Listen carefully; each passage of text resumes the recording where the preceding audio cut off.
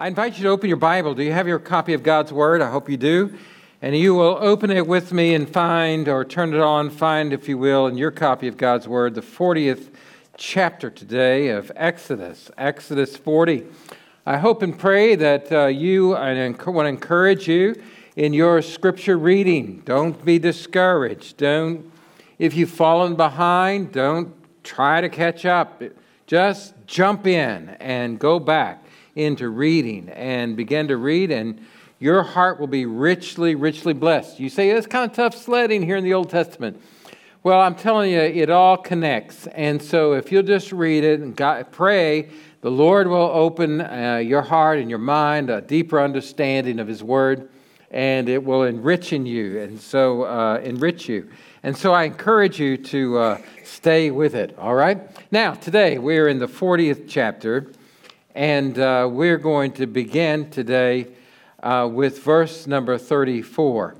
I've entitled today's message, Beholding the Glory of the Lord.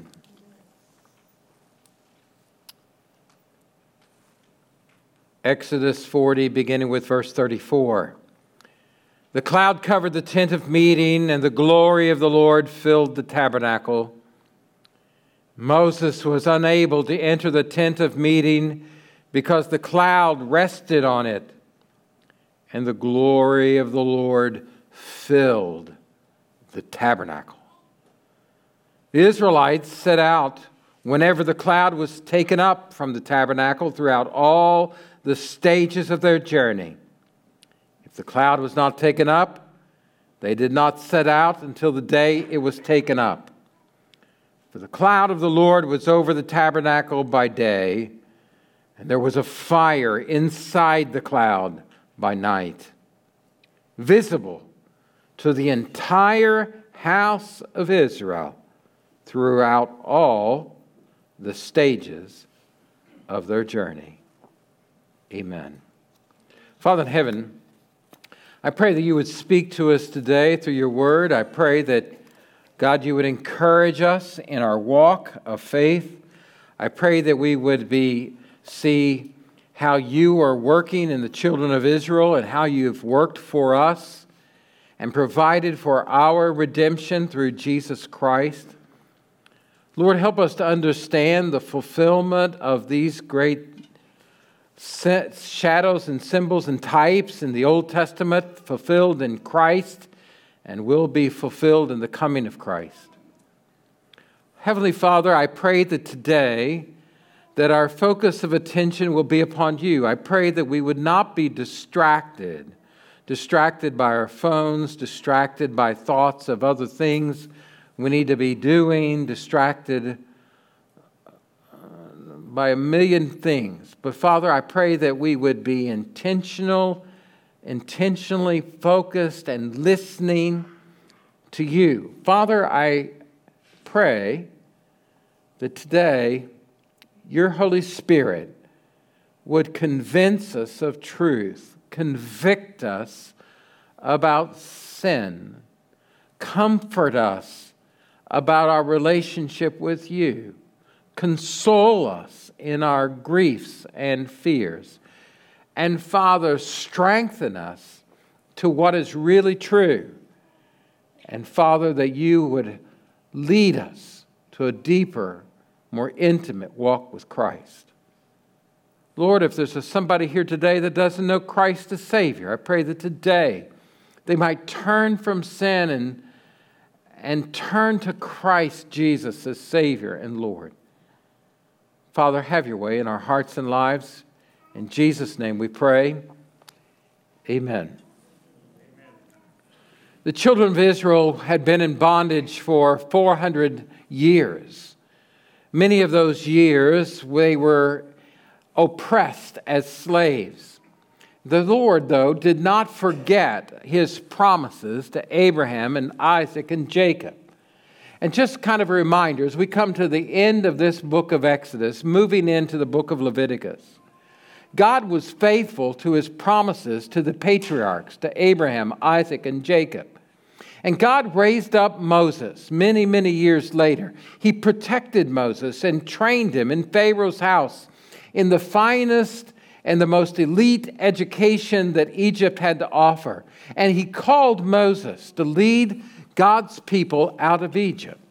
And God, through great powers and a strong, mighty, outstretched arm, using plagues and miracles, he broke Pharaoh's stubborn, hard heart and brought the people out of bondage and destroyed the Egyptian army and rewarded the people by giving them great bounty as they left. Yet, these people, even though God had rescued them in a powerful way, he led them to the Red Sea. He opened up the waters. He led them through it, and he destroyed the Egyptians. Yet the people were rebellious, complaining, a stiff-necked people that grumbled at the Lord and at every circumstance and difficulty or hardship that they faced. And the Lord is revealing himself to them. As I read the children of Israel and their story, I can't help but apply some names to some of the people that are not mentioned by name. I do think that they were early Baptists for certain. And yet God, in their stiff-neckedness and hard-heartedness, even though they'd been brought out of slavery, slavery was still inside of them. And even though they were oppressed, they were still being oppressed, even though they've left Egypt. And it's here that the Lord reveals himself to them and shows himself and gives them the law of God. And he confronts their idolatry. He guides them with his presence. And the Lord's intention is to bring them to the promised land. He wants them to experience the fullness of the inheritance that God has for them. But they must learn obedience through trusting in the Lord. And he wants them to live in obedience in the fullness of blessing. And this is exactly what God wants to do for us. He not only has saved us through Christ, but he wants us to know the fullness of the inheritance that is ours, and we learn it through obedience to Jesus Christ. God wants an intimate relationship with them. So he gives them his presence, and he outlines how that they are to worship him. And he gives them a shadow, a type, a precursor to God sending his Son for us in the construction of the tabernacle and the worship that takes place there. And they are to worship him as God's holy people, and so are we. The Lord gives them instructions on how to worship him, how to live in relationship with one another. He gives them a sacrificial system to teach them his holiness, their sinfulness, and their need for forgiveness, and the Lord's means for atoning for their sin. It's nearly now 1 year since the Exodus. And now God has given Moses the instruction of the establishment and the building of the tabernacle. And he not only lays it out for them, but God provides skilled workers, gifted workers who construct this tabernacle. And the making of the tabernacle is complete in chapter number 40. And this is where God will meet with his people and his presence will be with them. And here in the end of this chapter, the glory of the Lord comes down. This glory of the Lord, this cloud by day and fire by night that had led them and protected them. It is the same glory that covers the mountain that God spoke to them through like a thundercloud. And he called up Moses to meet with him and gave him the law. And he reveals himself to them. He's now meeting with them and will meet with this fledgling nation through this tabernacle.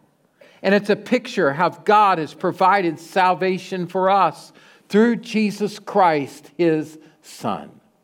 And so I want us to look at it together today. And so notice with me how this tabernacle becomes a type and a symbol for us, and a shadow, a foreshadowing of what God would do for us in Christ.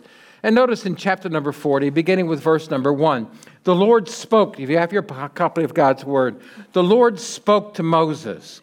You're to set up the tabernacle, the tent of meeting, on the first day of the month, and put the ark of the testimony there, and screen off the ark with the curtain.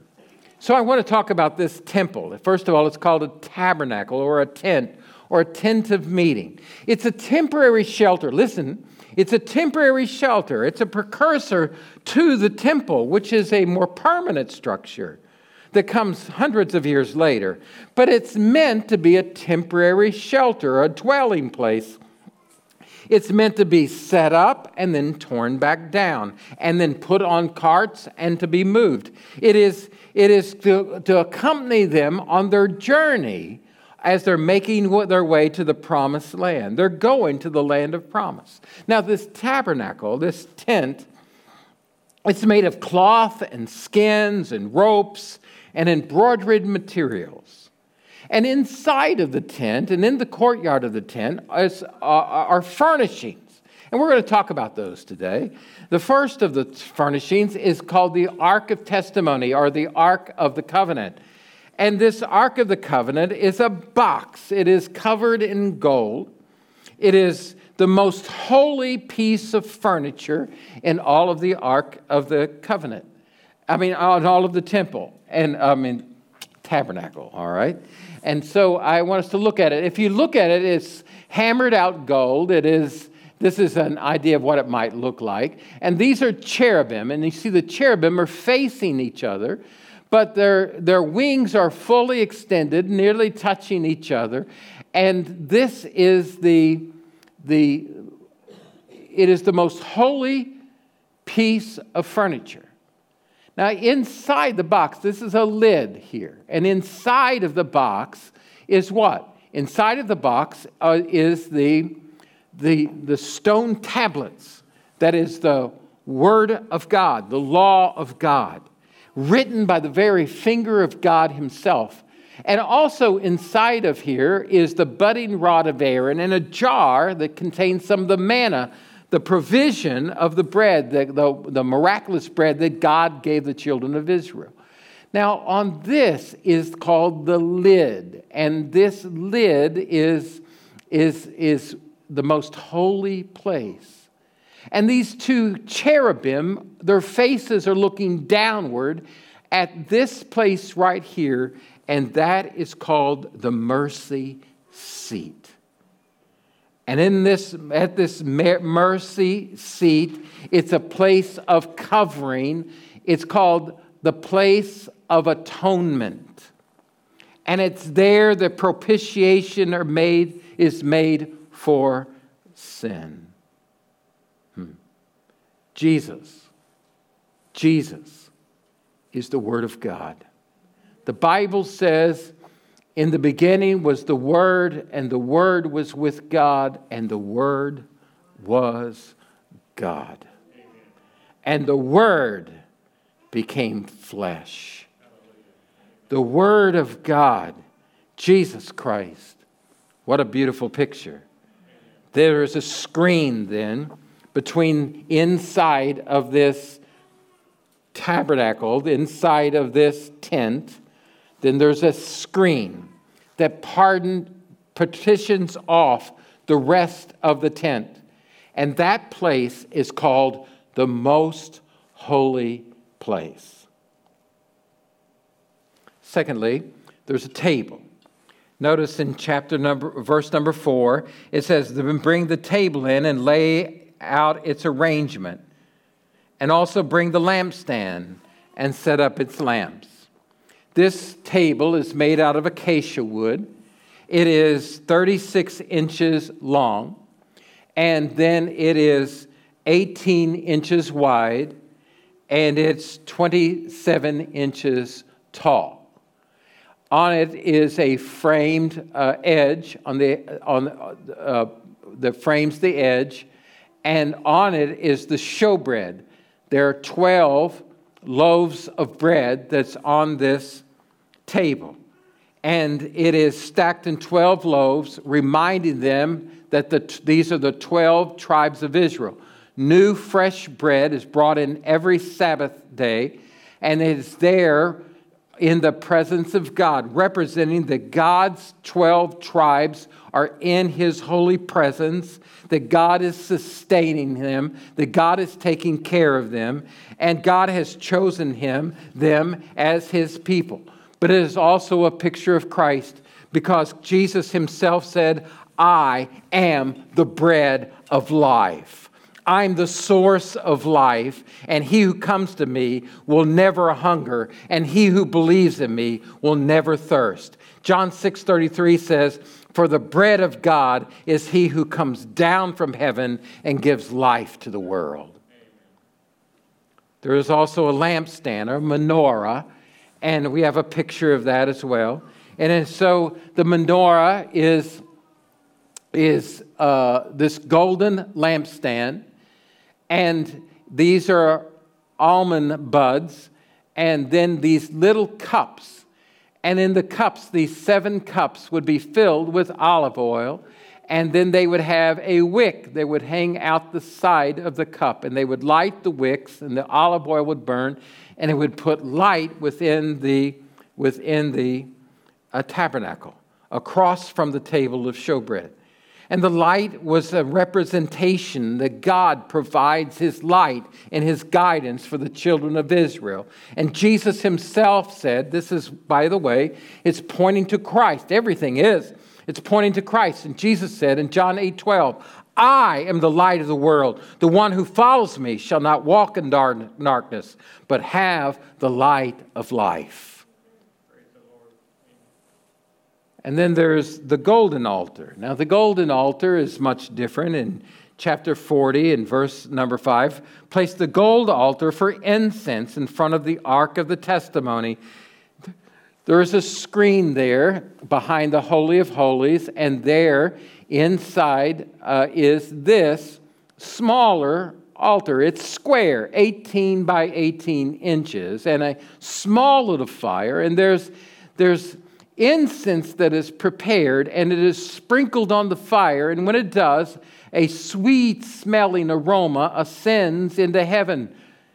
And it is representative. It's covered again in gold, and these are small horns that are on this altar, and it's representative of lifting up the prayers unto God on this altar. And so is the prayers, and Jesus is our high priest. Jay just read about this in John chapter 17, Christ making intercession for us. He ever lives to make intercession for us. He prays for us in that high priestly prayers. In Hebrews it tells us he groaned and cried out to God, and he, in Romans 8 we know, he still makes intercession for us. What an awesome God that we have.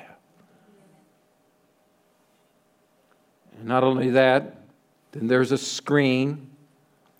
And this screen opens up now into the courtyard. We're working from the interior to the exterior in this description in chapter 40. And as we come to the exterior, we find the brazen altar. He says, position the altar of burnt offering in front of the entrance of the tabernacle, the tent of the meeting. And so this is a large firebox outside in the courtyards. When you come into the court, you can't help but miss it. And all of these tools and the execution of all of the animals out at the entrance of the tent of the meeting, and the laying on the hands and the killing of the animals without spot or blemish, and multiple sacrifices daily, and they are those capture the blood, and it sprinkles on the horns of the altar, and there that creature is roasted on the fire. And there's all kinds of offerings. There's burnt offerings and sin offerings and guilt offerings and fellowship offerings, and they're to be creatures without spot or blemish.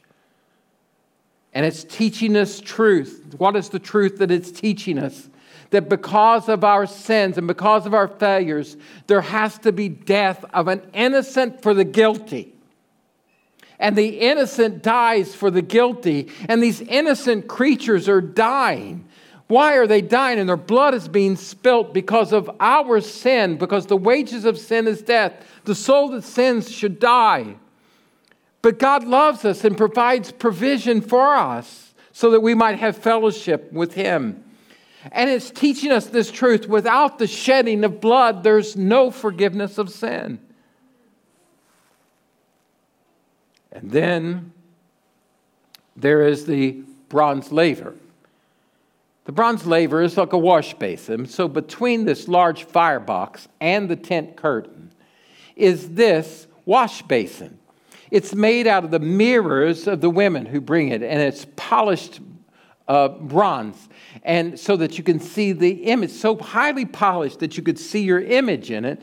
And as the priest is ministering, he sees his own sinfulness and the own dirt that is on him, and how he needs to be reminded that I can't do this ministry without purity and confession of my own sin. And he washes himself. The Bible says if we say we have no sin, we deceive ourselves and the truth's not in us. The truth of the matter is, if we confess our sins, He's faithful and just to forgive us our sins and cleanse us from all unrighteousness. There's perpetual, ongoing confession and cleansing among the priesthood. Second thing that we notice in this passage in chapter number 40 is the anointing oil. Not only the tent and the furnishings, but the anointing oil. And look with me to chapter 40, verse number 9. Take the anointing oil and anoint the tabernacle and everything in it. Consecrate it along with all of its furnishings so that it will be holy. Notice the emphasis on being holy. Anoint the altar of burnt offering and its utensils. Consecrate the altar that it will be especially holy. Anoint the basin and its stand and consecrate it.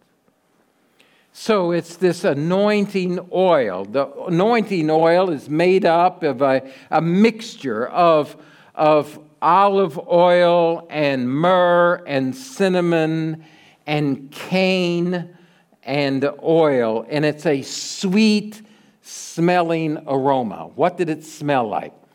In my mind, it's like when I go to the mall and there's a Cinnabon place in the mall. It's sweet and cinnamon, and it just lures me to it. Mouth watering. And all of the furnishings are covered in this symbolic oil. What does this oil mean? It means it's a picture of God's favor, God's grace. It's symbolizing that they are set apart, set aside. They are made holy unto the Lord. They're not ordinary. They're not common. They're not profane. But they're special. And the oil is a picture of the Holy Spirit's presence upon His people. The anointed one. And not only was it objects and furnishings that are anointed, but the priests are to be anointed, set apart and holy. In the Old Testament, kings were anointed. In the Old Testament, priests were anointed. As a matter of fact, the coming of the Messiah He is called Messiah, which means the anointed one. Jesus is the anointed one. And then there's the priesthood. In chapter 40, verse number 12, then bring Aaron and his sons to the entrance of the tent of meeting. Wash them with water. They need to be cleansed. And then they need to be clothed. Notice, clothe Aaron with holy garments. Anoint him. So now he needs to be consecrated. And consecrate him that he may serve me as priest. Cleanse him, clothe him, consecrate him, anoint him with this holy oil. And wear the garments that God had prescribed and the skilled fabric workers had made. I want us to take just a moment. Jay beautifully talked about this last week, but just to recap, let's look at a picture of the priest here on the wall for a moment. Here is a priest wearing his robe. At the bottom of this robe, you can't see it, but there will be bells and pomegranates sewn to the bottom that you could hear him as he's doing his ministry.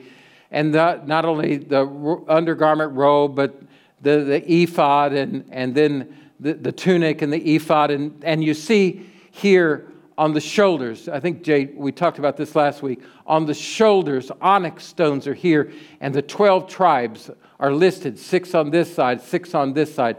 And then this is a folded over pouch, a breastplate, beautiful and ornate, and it has different colored stones representing the 12 tribes of Israel. And within the pocket is the Urim and the Thummim, and they are to what he uses to cast lots and discern the will of God. A sash around his base, about his waist, and on his head a turban, and then a diadem on the turban that is gold-plated that says, "Holy unto the Lord." And the priest, as he comes in ministering before God and bringing his prayers before God and enters into the Holy of Holies on the Day of Atonement, it says, "Holy unto God, separated unto God, anointed by God." And he's bearing the children of Israel on his shoulders and on his heart, bringing them before Almighty God. And Jesus is our high priest. He is unlike any other. He is anointed by God, and he's holy to the Lord. And he bears this on his shoulders and on his heart.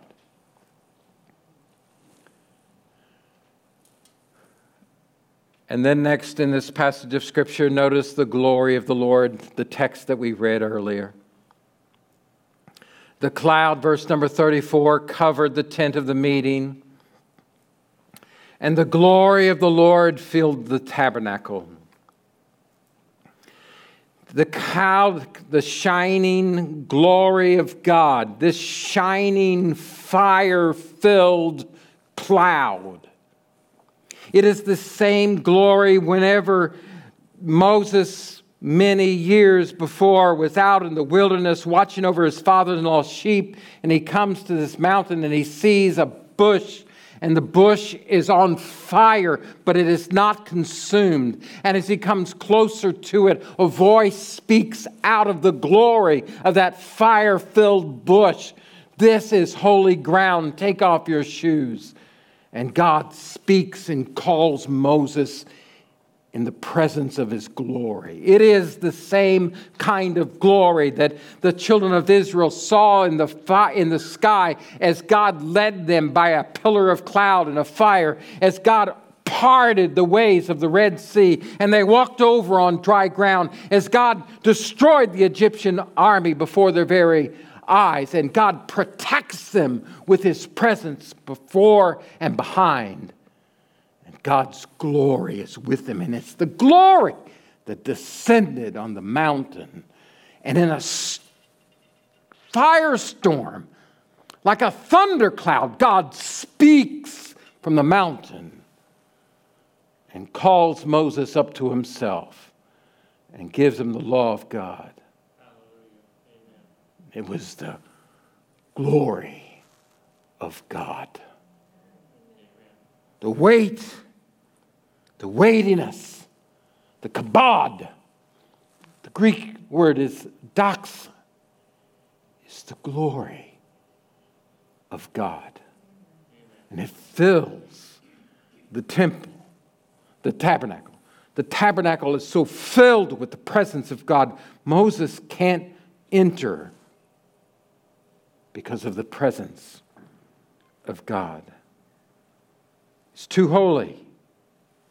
And whenever the cloud would move and rise up, then the Levites would come and take down the tent and put it on the carts. And as the cloud would move, the children of Israel moved. The willful leading of his people.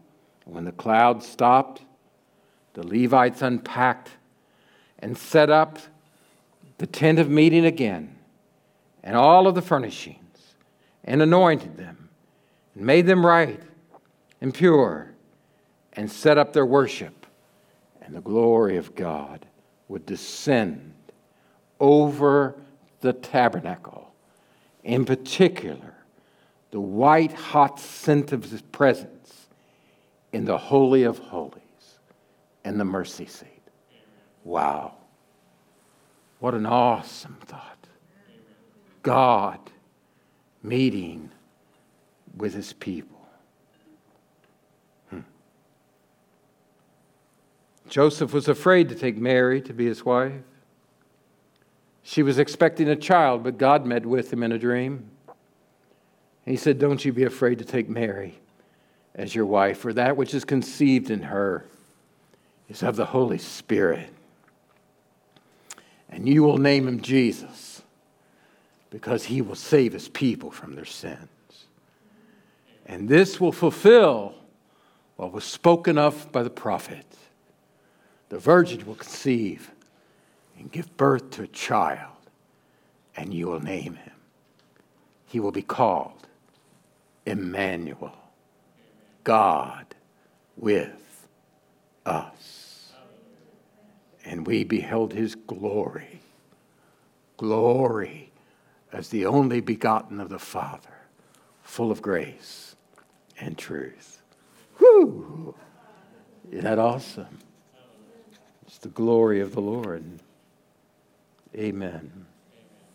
How is this fulfilled? What does this point to? What is the fulfillment for all of us? Oh, when you think of the priesthood and the sacrifices, you can't help but see Jesus in them.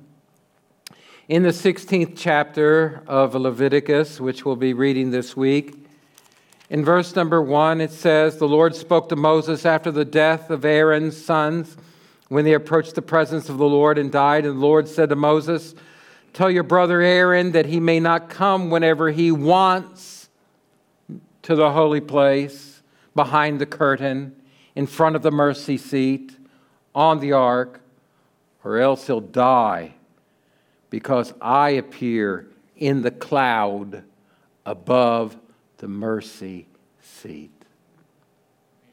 Once a day, once a year, by one man, the high priest may enter behind that curtain, before that mercy seat, and bring an offering.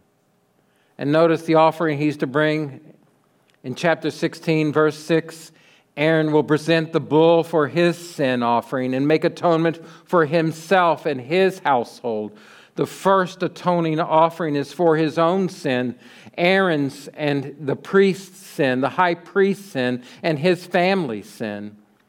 And he's to bring a bull, but then also there should be 2 goats. In verse number 7, he'll take 2 goats and place them before the Lord at the entrance to the tent of the meeting, and cast lots for the 2, and one lot for the Lord and the other for the uninhabited place.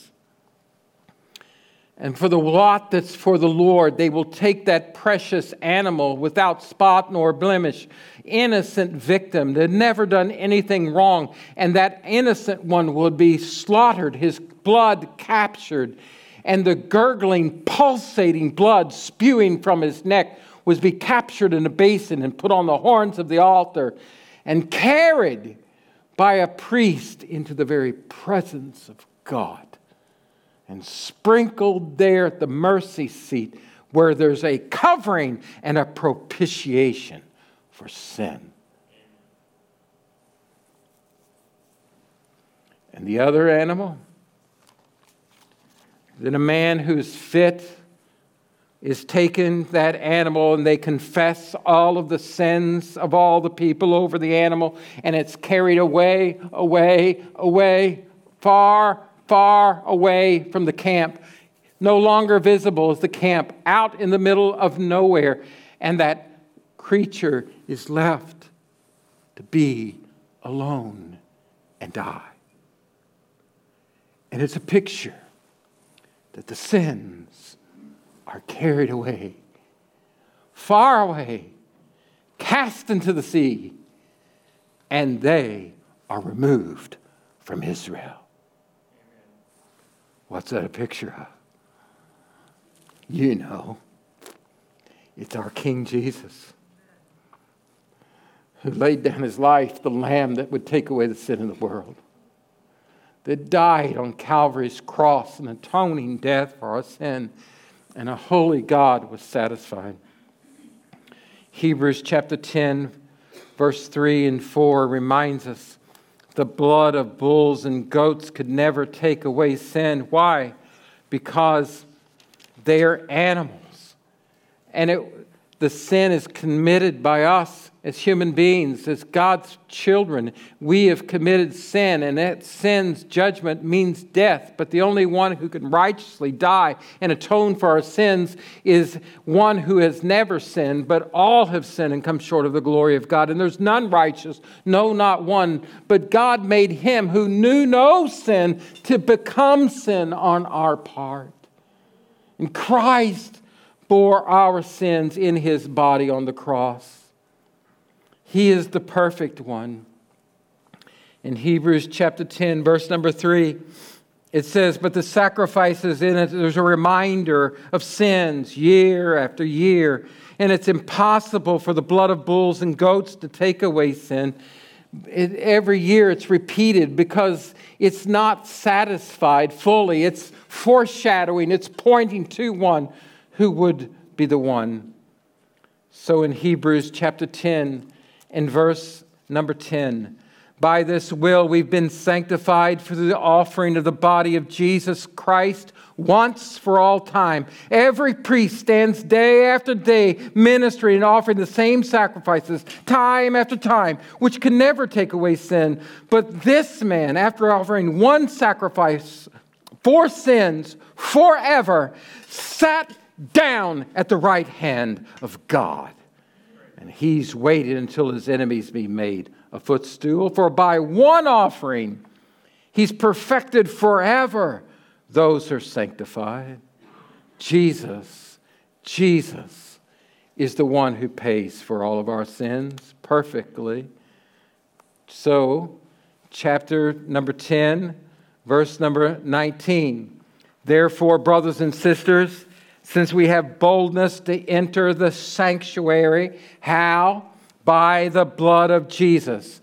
He inaugurated for us a new and living way through the curtain. What is the curtain? That is through his flesh. And we have a great high priest over the house of God. Let us draw near with hearts in full assurance of faith, and our hearts sprinkled clean from an evil conscience, and our bodies washed in pure water. Listen, there's only one who satisfies. There's only one that opens up access to the Holy of Holies. There's only one who makes propitiation for our sin, and that's Jesus Christ. He is not only our priest, he is our atoning sacrifice. When Christ was dying on the cross, he cried out with a loud voice, and he said, "It is finished." Finished. With a loud voice, he yielded up his spirit. And Matthew 27 says, and the veil in the temple was torn from the top to the bottom. And God opened a way for us. Woo! Isn't that awesome? What a wonderful God we have. What of his glory? What of his glory? The Bible says, in the beginning was the Word, and the Word was with God, and the Word was God, and the Word became flesh. And listen, watch it, don't miss it. And tabernacled among us. And we beheld his glory. Glory is the only begotten of the Father, full of grace and truth. John said, when we watched Jesus, we saw the glory of God. When we listened to Jesus, we heard God speaking. When we saw him do miracles, we saw the glory of God. And when we saw him loving, we saw the glory of God. And when we heard him praying, we could hear the voice of God. And when we saw him dying, we were seeing the glory of God. And when we saw him risen from the dead, it was the glory of God. Wow. What of his glory? Moses wanted to see the glory of God. God, show me. But God said, you can't see all of my glory face to face. So in that mountain, he puts Moses where? In a crack, in a cleft that's in the rock. He covers him there, and he passes by. And Moses sees something of God, but not face to face. God said, you can't handle it, Moses. If I showed it all to you, it'd kill you.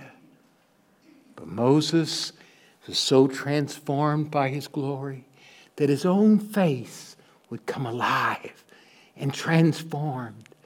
And Moses would come down and the people said, it's too much, because the glory was reflected in the face of Moses. Wow. But there was a day that he did see him face to face.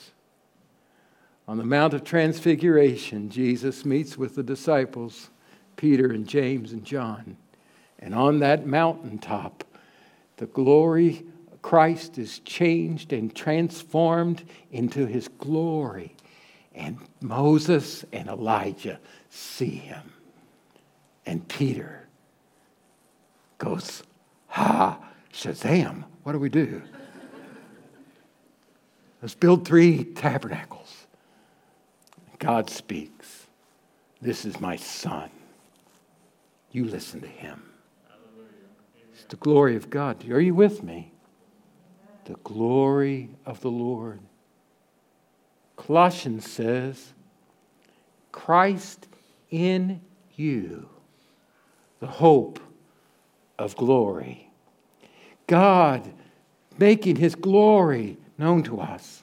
And we worship in the Spirit. We worship God. And this is Paul's whole argument. In chapter 3 of 2 Corinthians, he says, when we're worshiping God, who's the Spirit, he says, we all with unveiled face, beholding as in a mirror the glory of the Lord, are being transformed into the same image from glory unto glory. We worship God in the Spirit, and he is changing us. But listen, there'll be a day in the physical realm that he is coming again. And when he does, we will be changed. Woo! 1 John chapter 2 and verse number 28. And so now, little children, remain, abide in him, that when he appears, we may have confidence, not be ashamed. If you know that he's righteous, you know this well. Everyone who does what's right has been born of him. See what great love the Father has for us. See, behold what manner of love the Father has given to us, that we should be called the children of God. And we are. That's who we are. And the reason the world does not know us is it did not know him. But dear friends, watch. We are God's children. When? Now. And what we will be has not been revealed. But now watch. But we know when he appears, we will be like him. And we will see him as he is. Not through a glass dimly, but face to face. Woo-hoo! How glorious. This is what God has destined for you. Notice how it comes full circle. Notice how the dots connect from Exodus to Revelation. Look with me, we read it earlier, to the 21st chapter of Revelation. And I saw a new heaven and a new earth, for the first heaven and the first earth had passed away, and the sea was no more. And I saw a holy city, New Jerusalem, coming down out of heaven from God, prepared like a bride adorned for a husband, and a loud voice from the throne. Now watch, don't miss it. Look, God's tabernacling, God's dwelling is with mankind, and He will live with them, and they will be His people. And God Himself will be with them, and will be their God.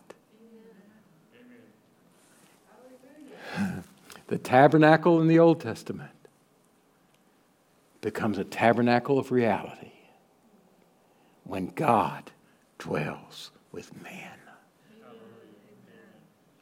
And then every tear is wiped from your eyes.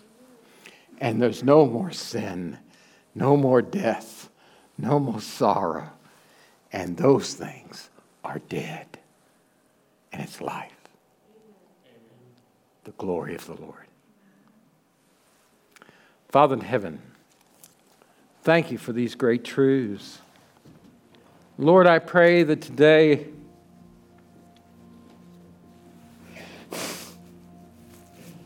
as we reflect on your great love, that with golden chains of grace you would draw us to yourself,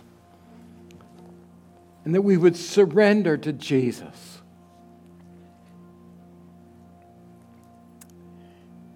And we would love you, and that you would change us. If there's one person here today, and these promises that doesn't know Christ, these promises are only for those who know Christ. And I pray that if there's somebody here who's never given their life to Christ, never been saved, never put their faith in Christ, that today they would turn from sin and turn to Jesus. Have your way in our lives right now, Father. You said in your word, whoever calls in the name of the Lord will be saved. We're calling on you, Lord. In Jesus' name, amen.